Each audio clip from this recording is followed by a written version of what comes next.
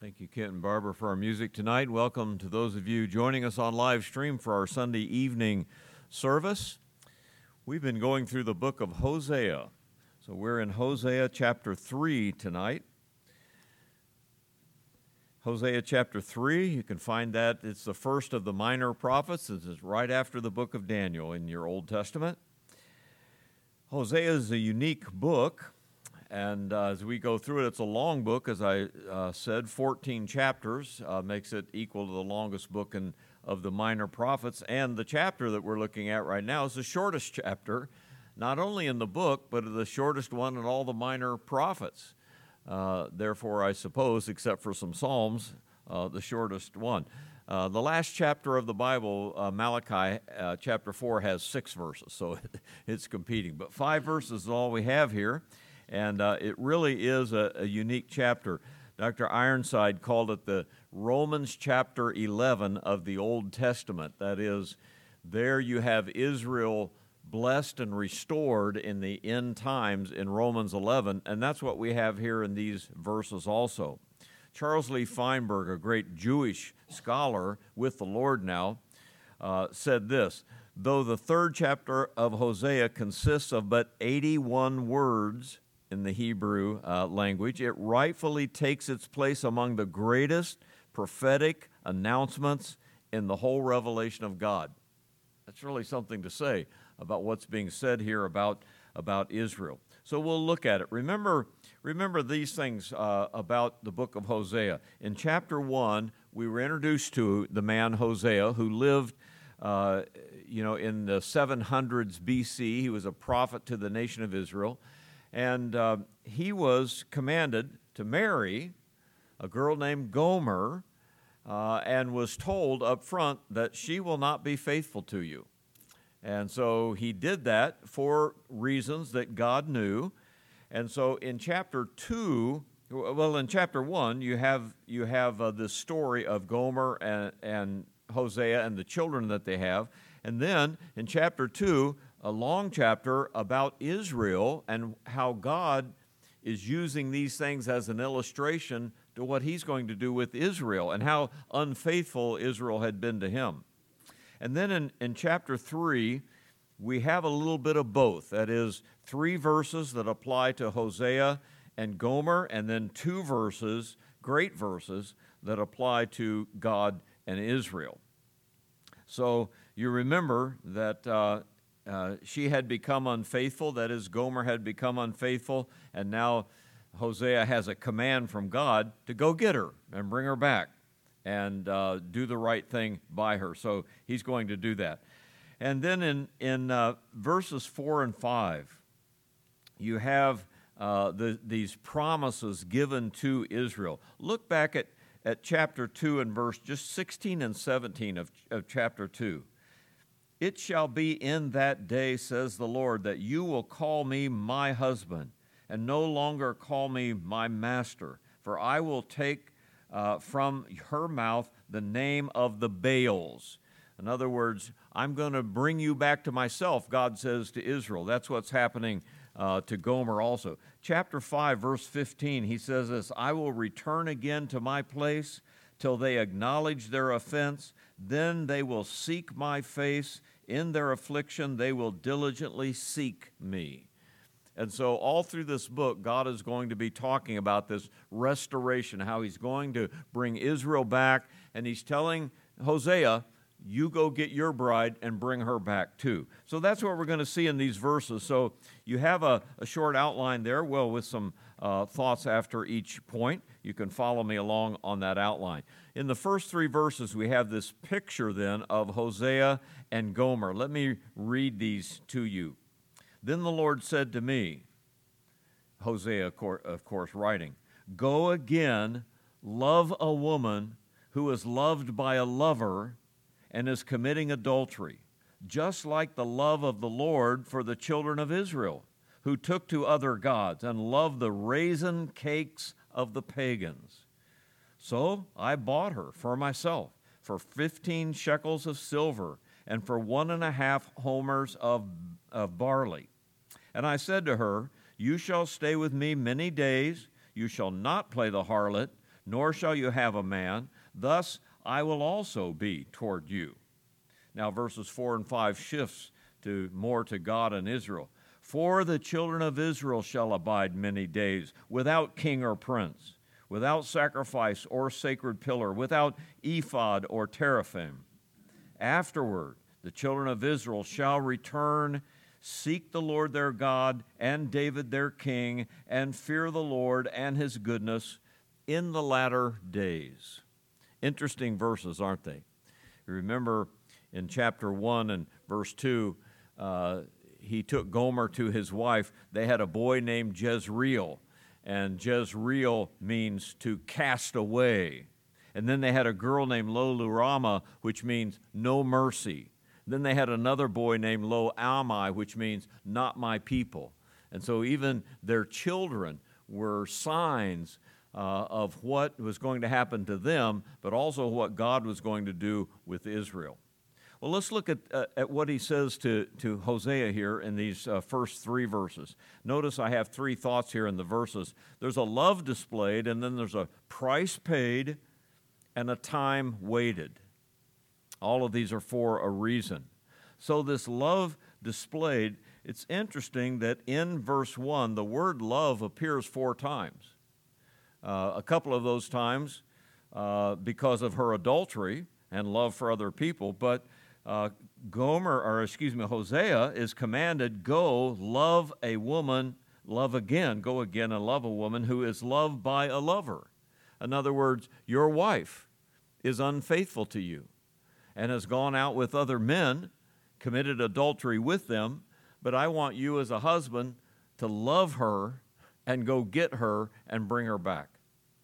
Now that's a hard thing. That's hard for anyone who has to be in that kind of a situation, and yet there it is.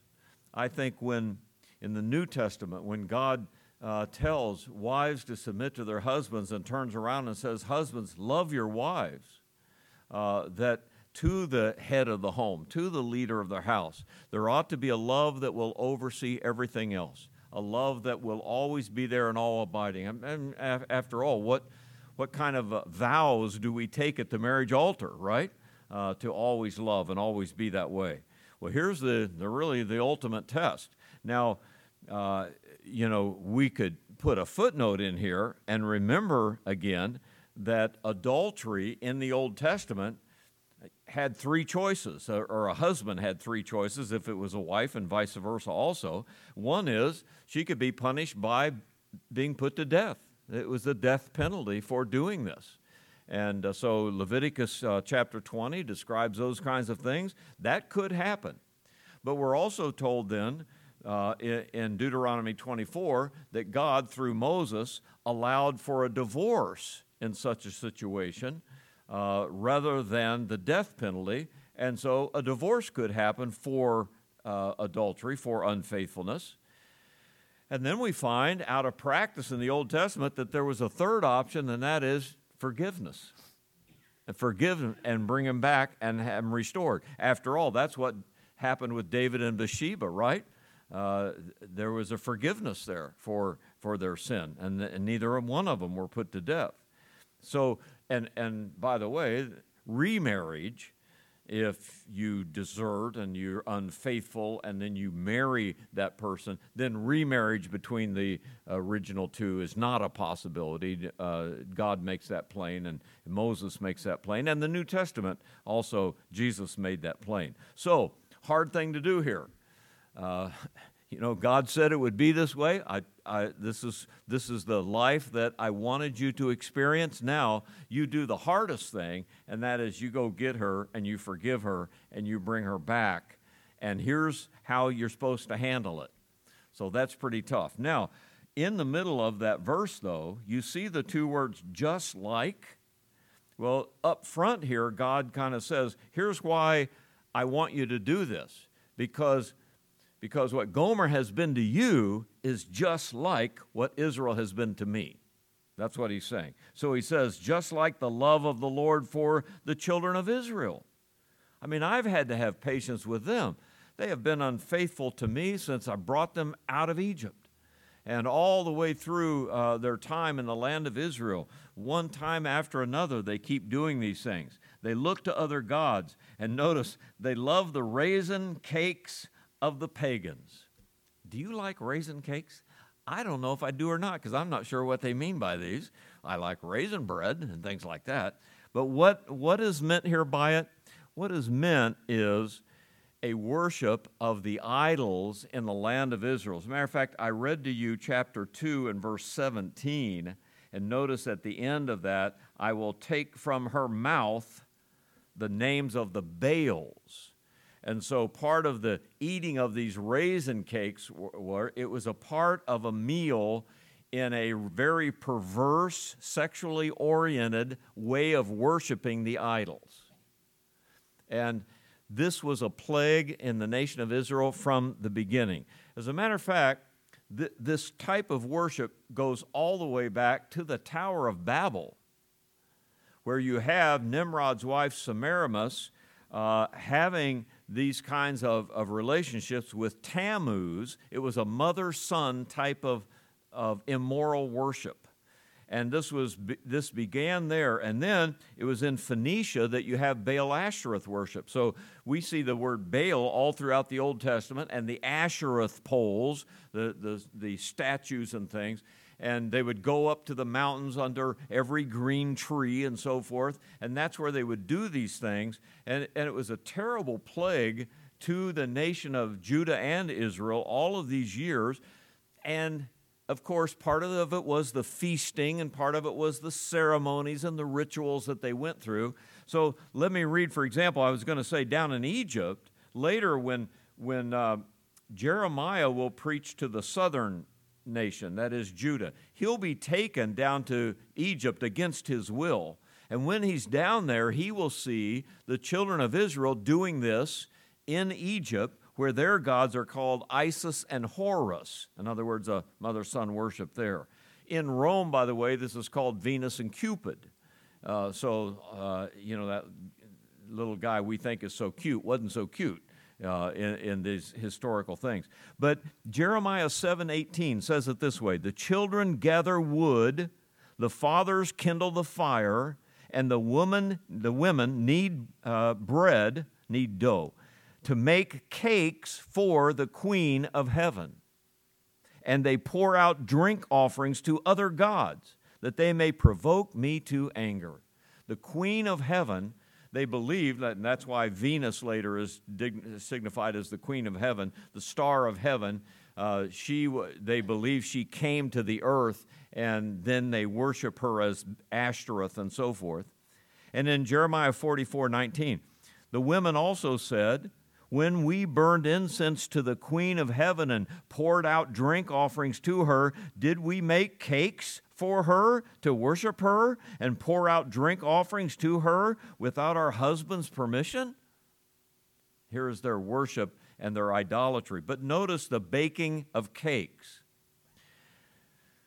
I guess I should put this footnote in there, that these are the kinds of things that often people look at and say, we shouldn't do anything that has anything to do with that. But you know what? Sometimes we bake cakes too.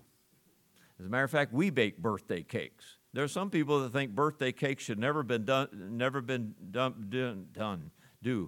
by Christians because they may be connected with this kind of worship way back in ancient history. So don't ever have a birthday cake.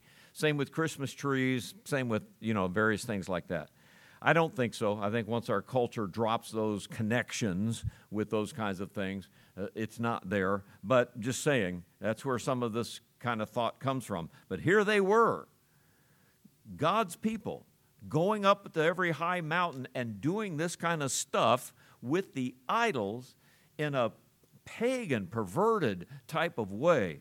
And God is saying, my people are doing the same thing to me that your wife is doing to you. That's what's being said here. You kind of get the drift that way, right?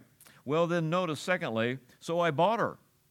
Because he said, go again, and love her and bring her back. So I bought her for myself, number one, for 15 shekels of silver, and number two, 1 1/2 homers of barley. someone has noticed, it's not hard to notice, that what was the price for Jesus that Judas got? 30 pieces of silver. What's the price here? 15 pieces. 30 pieces of silver is the price of a wounded slave that is no longer any good.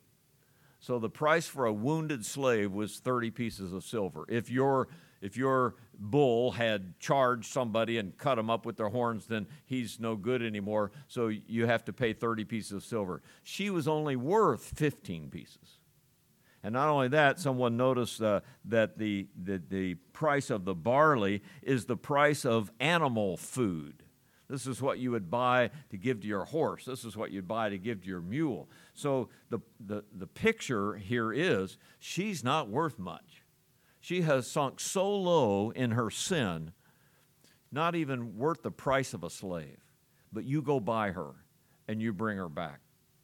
That's commitment. That's love. That's obedience to God's command. This is like the prodigal son who says, give me my money. I'm going to go off, and at the end of the story, he's spent it in riotous living, and he's now eating with the pigs. And he says, what kind of life is this? So that's where she was. The picture, of course, is that God paid to bring Israel back. God paid the price for her sin. And, of course, in doing that, paying the price for her sin, he paid the price for you and me, too. So you have in Isaiah 53 about that suffering Messiah, all we like sheep have gone astray. We've turned every one to his own way, and the Lord has laid on him the iniquity of us all. He paid that price for us at Calvary. 1 John 2:2 says, he himself is the propitiation for our sins, and not for ours only, but for the sins of the whole world.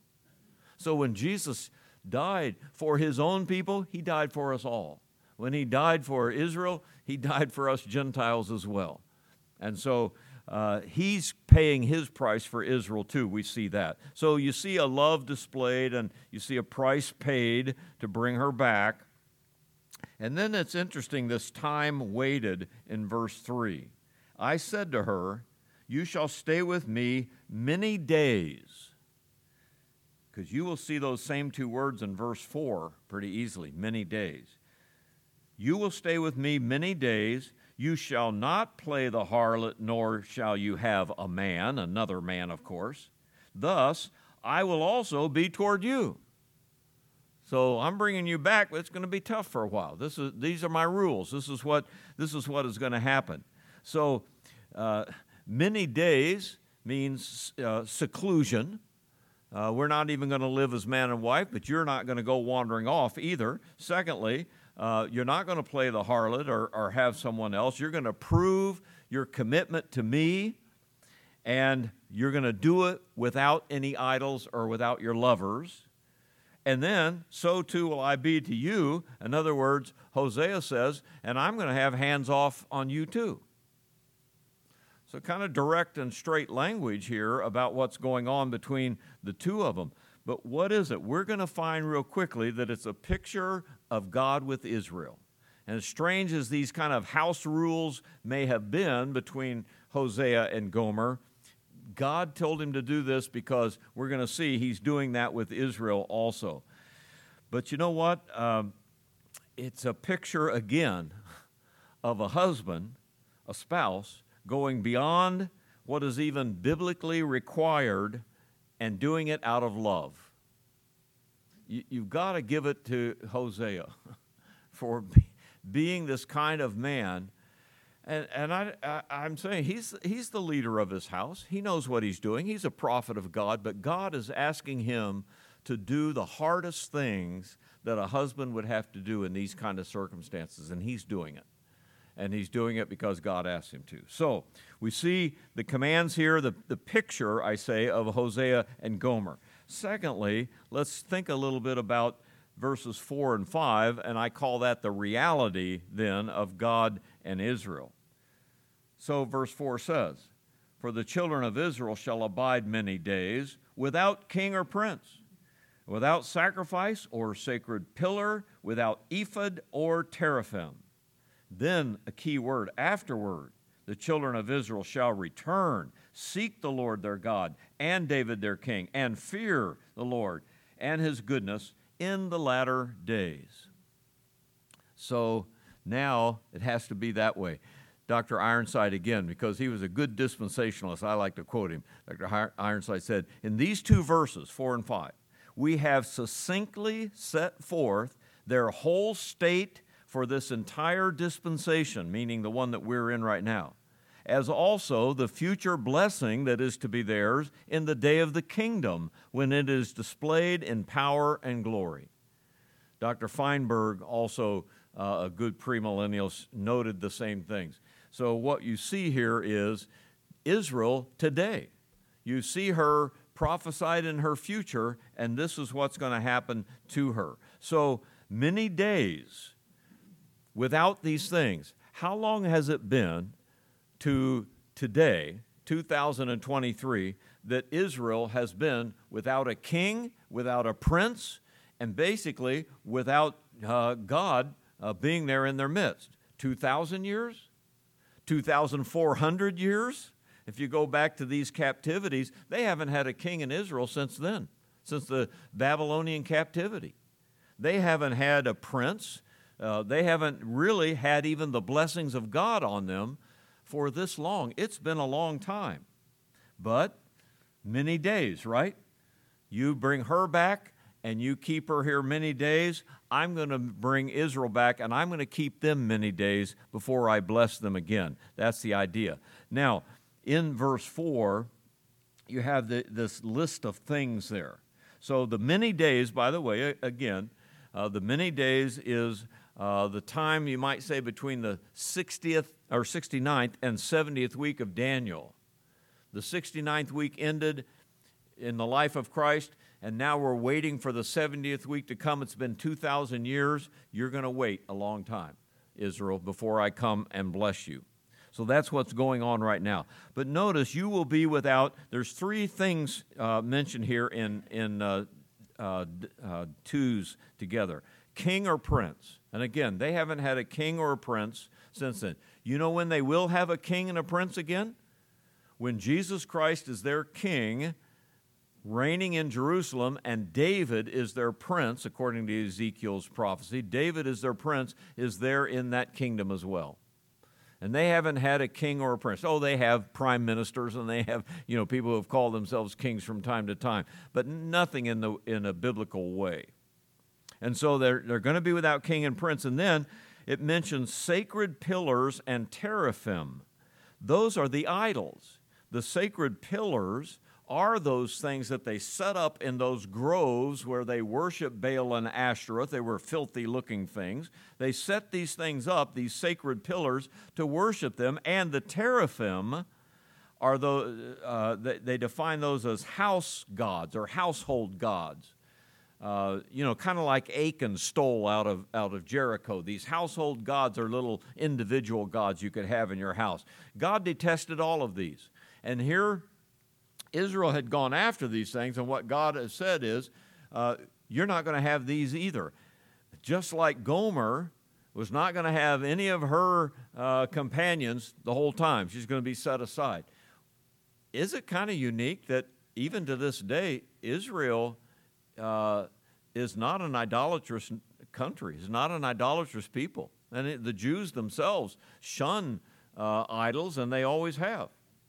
You'll be without these things for this long. And then the ephod and the sacrifice refer to the priest who wears the ephod and the temple, which of course is where they had to do sacrifice. So they have not had a temple. There's been no sacrifice since the captivity began and the temple was destroyed by Nebuchadnezzar. They've not had any since then. And so you'll not have these things all of this time.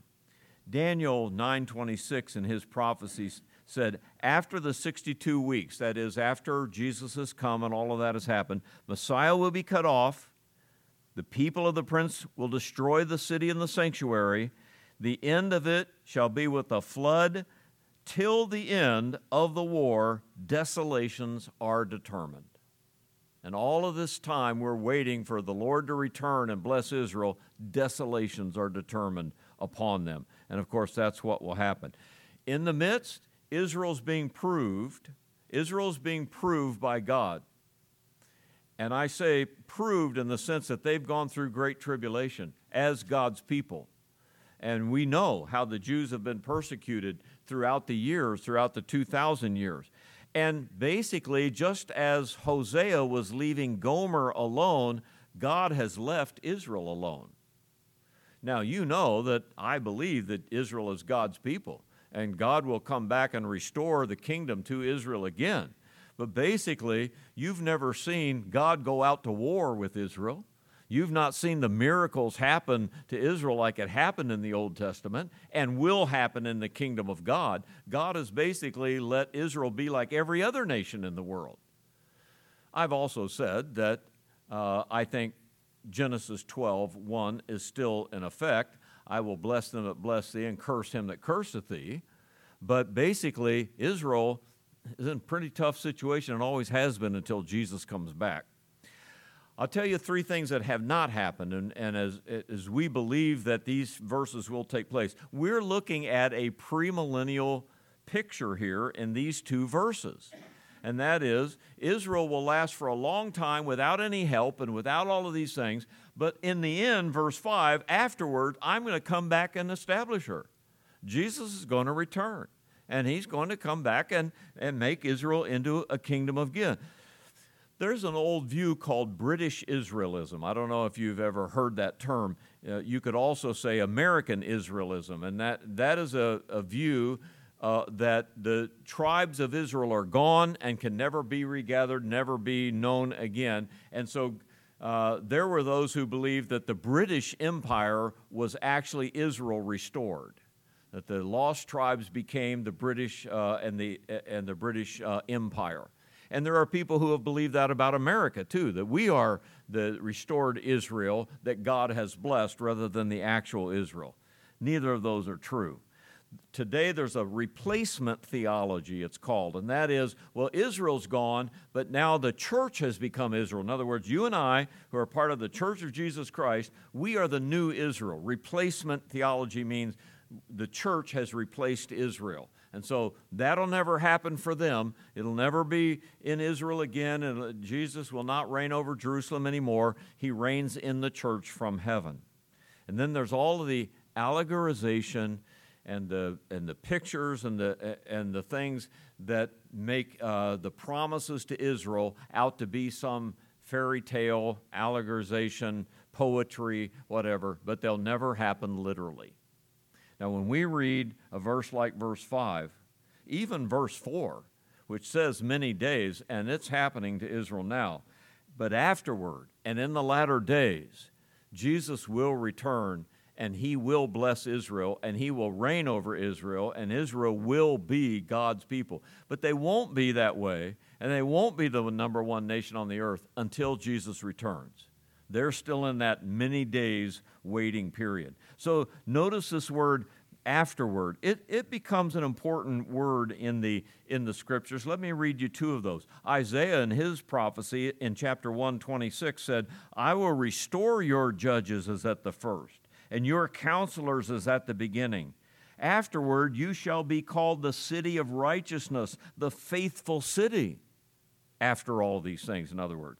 Joel 2:28, it shall come to pass afterward that I will pour out my spirit on all flesh. Your sons and your daughters shall prophesy. Your old men shall dream dreams. Your young men shall see visions. In other words, afterward, God will come back and the Holy Spirit will be poured out upon Israel again, and they will be God's people once again. I want you to notice three words in this verse 5. Seek, or return, and then seek, and then fear. So afterward, the children of Israel shall return. They will come back with singing and with joy upon their heads. They will return. Look again at chapter 6 and verse 1 here in the book that we're reading. Come and let us return to the Lord, for he has torn. He will heal us. He has stricken, but he will bind us up. And we have that great prophecy. chapter 14, verse 7, if you could turn all the way over there, says, "Those who dwell under his shadow shall return. They shall be revived like grain, and grow like the vine. Their scent shall be like the wine of Lebanon. They shall return." Zechariah 10:9 said it this way, "I will sow them among the peoples," Jezreel, "I'll sow them among the peoples, and they shall remember me in far countries. They shall live, gather with their children, and they shall return." Common theme. So the Jews are going to return to their land when Jesus returns. I know Jews have gone back to Israel now, and sometimes you have a wave of them going back, sometimes not. That's not the fulfillment of these prophecies. These prophecies have to happen when this waiting period is done and Jesus returns and brings them back. He will whistle for them. He will give the shepherd's call for them, and they will come back. And secondly, they will seek him when they do. So again, I read chapter 5, verse 15. "I will return again to my place till they acknowledge their offense. Then they will seek my face. In their affliction they will diligently seek me." That is, when this time comes. Malachi chapter 3, verse 1 said, "Behold, I send my messenger. He will prepare the way before me, and the Lord whom you seek will suddenly come to his temple, even the messenger of the covenant in whom you delight. Behold, he is coming, saith the Lord of hosts." So he will come, he will gather them, they will seek him, and then lastly, they will fear him. Malachi 4:2 again. "But to you who fear my name, the Son of Righteousness shall arise with healing in his wings, and you shall go out and grow fat like stall-fed calves." And Isaiah 59:19. "So shall they fear the name of the Lord from the west, and his glory from the rising of the sun." And so they will fear him in that day. And so you have here these simple statements that there's going to be a waiting time, and Israel is going to have to go through a long time of waiting before I bless Israel again. Just like Hosea said to Gomer, there's going to be a waiting time, and you're going to have to go through it, then I will bless you again. And that's what he's saying here. And it will happen in the latter days.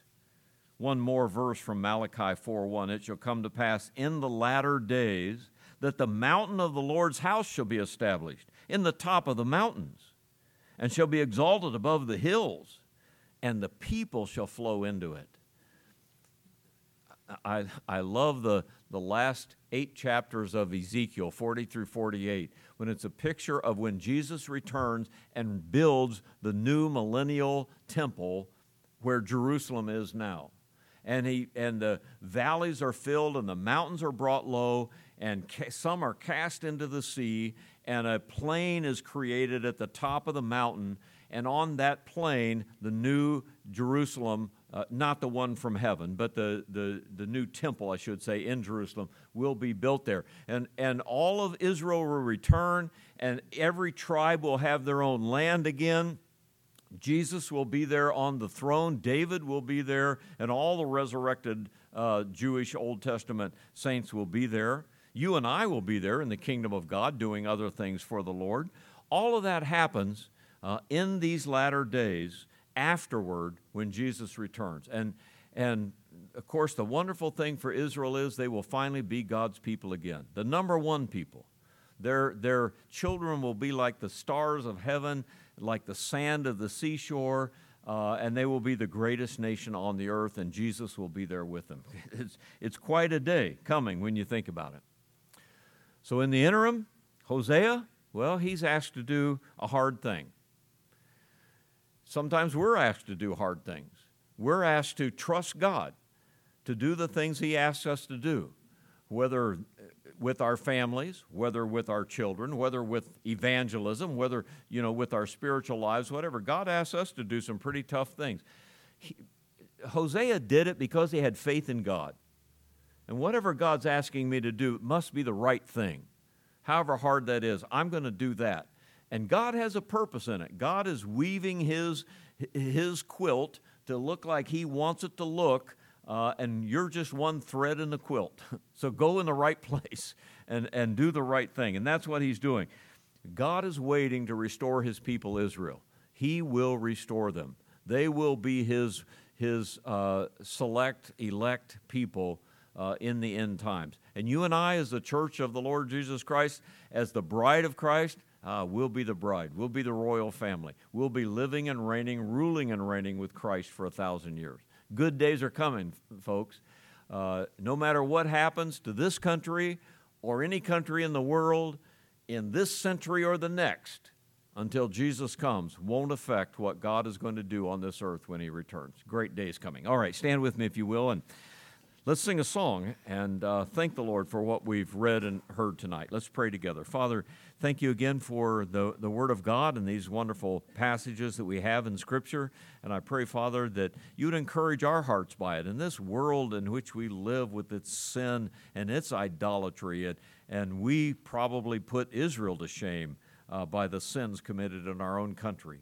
Oh, Father, I pray, we pray for the day that you will return and your kingdom will be set up, and all ends of the earth will fear you. So, Father, we wait for that day. Show us your will in our lives now. Help us to do it. We'll thank you for all of these things and your blessings in Jesus' name. Amen. Ken's going to come and lead us.